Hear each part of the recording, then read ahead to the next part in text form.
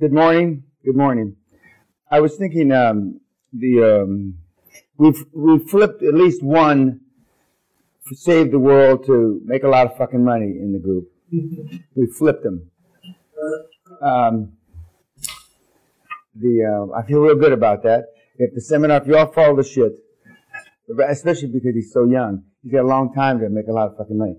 But when I was thinking about saving the world and charities, which Sally and I involved in a lot, we've got tree huggers in here and etc.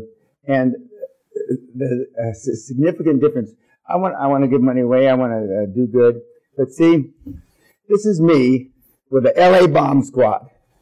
I'm an honorary member of the LA Bomb Squad because I wanted to go out and dismantle bombs. And I gave them this machine that cost about 20 grand. Well, it was about 20 years ago, 15, 20 years ago, because they didn't have it in the budget. And I heard about it on the radio, that one of the guys got blown up, and they didn't have it in the budget, as Sally would say. Now, this old guy, where is he? This old guy, he was a reserve cop in L.A., but he knew my dad. That guy. All the young guys, they didn't. So while you're carrying placards about Save the World, I'm going out on bomb deals with the LA Bomb Squad and giving them machines. So we all got different axes to grind. We all think different things are important.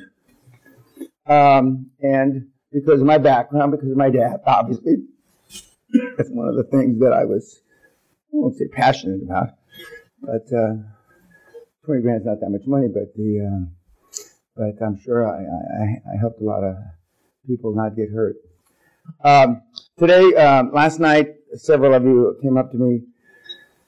I don't like to use the word reached out because I think that's a cunt thing, but anyway, talked to me and how the light went on, and I don't know what you told me about how all this shit makes sense now, just from 45 minutes.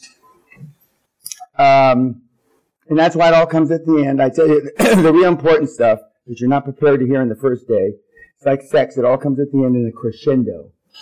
And the more we go into today, the more the dots connect. Remember that slide?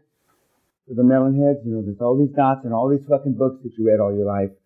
But nobody's ever connected the fuckers. And I asked you, have you ever heard any of this stuff, or the stuff from yesterday afternoon, any of this stuff from any other seminar? And one of you said sarcastically, yes. But then they not corrected themselves. They told us the truth and that you hadn't. And the main reason is that because none of the other guys have done any of this stuff. And most of the other guys, even though I've never asked them in many years, probably think it's hard to get money and to do this stuff. And again, it's not the money that's hard to fulfill your dream. It's finding something that makes sense, and where the deals stack up, the numbers stack up. That will be your challenge. Some of your deals that you presented me so far, and I haven't talked to everybody yet on private time, their deals stack up, or at least in theory they stack up, and we'll find out in practicality when we go out and we attempt to do them. Some of your deals don't stack up. But even the deals that don't stack up, you can find some fucking idiot that'll fund it. Because I funded some real Rufus fucking deals in 21 years. Some real Rufus. Somewhere, someplace on this planet of 7.3 or 4 billion people, there's some fucking idiot that will loan you, give you, cajole you with money. But if you live in Brooklyn, it's probably not in Brooklyn. It may be in Tokyo. And if you live in Cleveland, it's probably not in Cleveland. It may be in San Diego. And if you live in London, it may not be in Britain at all. It may be in Rome. And the thing that keeps you from finding the right match is that because it costs money to go to Rome. It costs money to go to Cleveland if you're in Miami. It costs, and that's what keeps you. And because you're not 100% positive that somebody's going to like your deal enough to fund it, you don't even take the trouble to spend your last $500 or 500 euros to go on that search. And one of the books I recommend you read, which isn't very popular, he's not very vogue now, is Winning Through Intimidation by Ringer. Not all his other books, but the first one that he wrote in the 70s. And he said, aptly so, and I follow this formula, a guy that travels over 200 miles with a briefcase is a fucking expert. Is a fucking expert. That's it. And people allow their defenses to go down. People are nicer to you when you travel across the country or to a different, when you come to see them. Now, when you're just in Manhattan and you're going from 52nd Street to 41st Street, nobody gives a shit. But when you go from Memphis, Tennessee to San Francisco, that means something. That means something. And they're more likely, not always, it depends on how you look, of course, they're more likely to give you more time. And they're more likely to have 2 or 3 partners in the room as opposed to a junior manager in the room to listen to you. There used to be a guy here in Scotland. He was the general manager for the Bank of Scotland. His name was Bill Sison.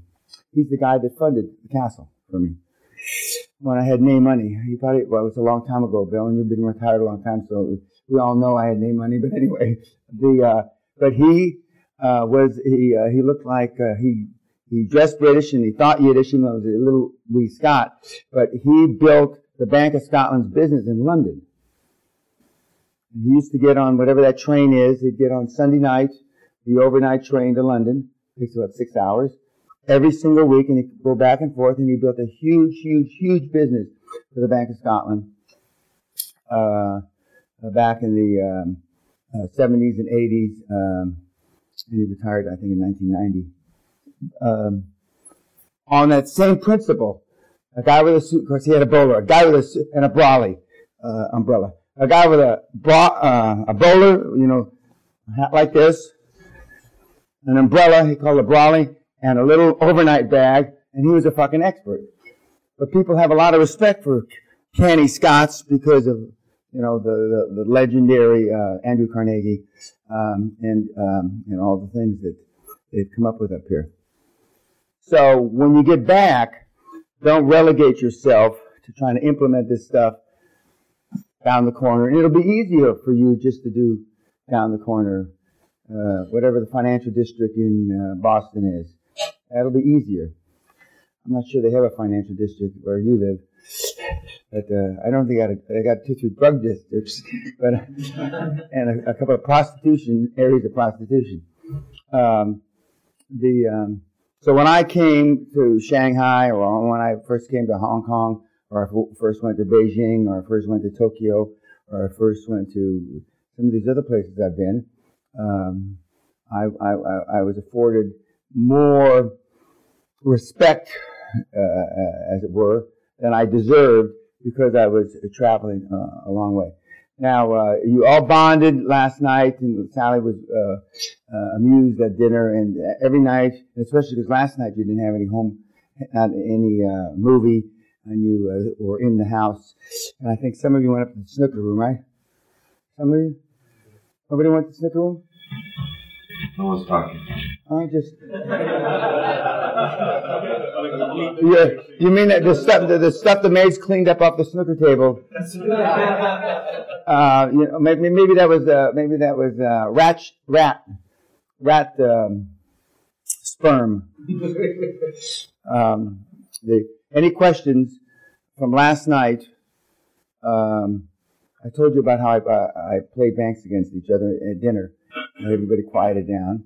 And some of you, even though you had been drinking, by the way, we went through more wine last night before we sat down to dinner. Before we sat down to dinner than we've gone through any night, including dinner, this week. I'm not sure what that means, other than you're getting relaxed, I guess. Or you heard the Holy Grail yesterday afternoon. I'm not sure what it is. And I think that's a first that we consume more wine. Now, tonight's a different night because we're going to have champagne and canapes. And for those of you that don't know what a canapé is, an hors d'oeuvre. And normally at sports bars, they have pig's knuckles and fucking chicken wings, and then you can fart and belch, you know. And by the way, a fart sounds different when you're wearing a kilt with no underwear. So, that smells different. yeah, yeah, that's an astute observation from Tom, the Englishman. Yeah. And even though historically, the Scots don't wear anything under their kilt, I would highly recommend you do, because when you sit down in there and you don't know how to sit and you cross your legs, or you don't cross your legs, etc., it doesn't embarrass me. I don't give a shit, you know. And but some of you might be embarrassed until you have a few drinks, then you won't be so embarrassed. But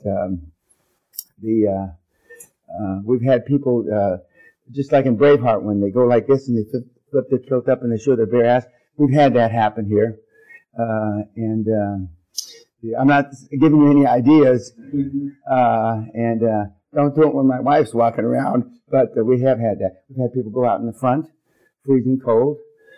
Sword fight. We've taken all the swords down now, you know, and all the weapons, the battle axes. We have all that shit because all of a sudden these guys decide they're alpha fucking males. You know, I didn't like what fucking Burt flapping his big mouth. He thinks he's tough. Well, we'll see how.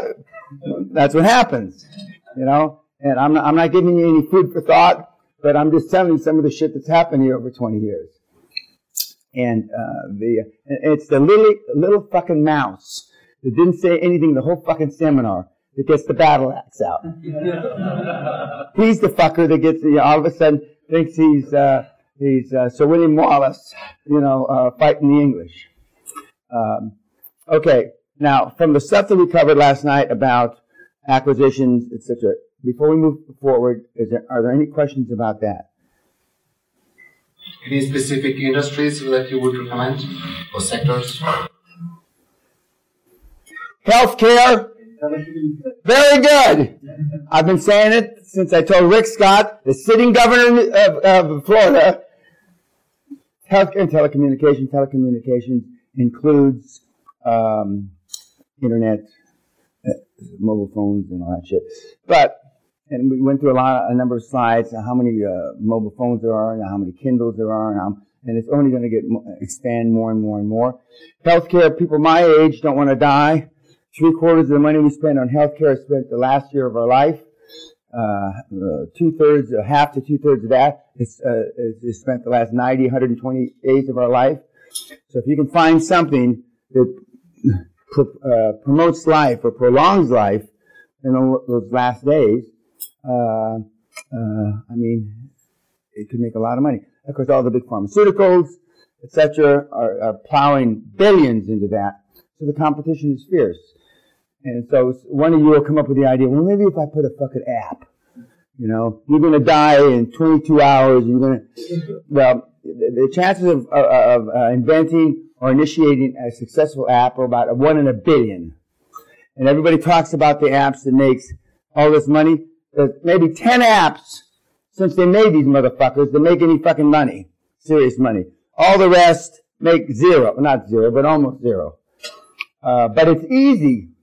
So you guys get involved in apps, or you want to, come up with an idea. But it's healthcare and telecommunications, to answer your question. Any other questions about that? Okay. Thanks, YouTubers. We'll see you after lunch.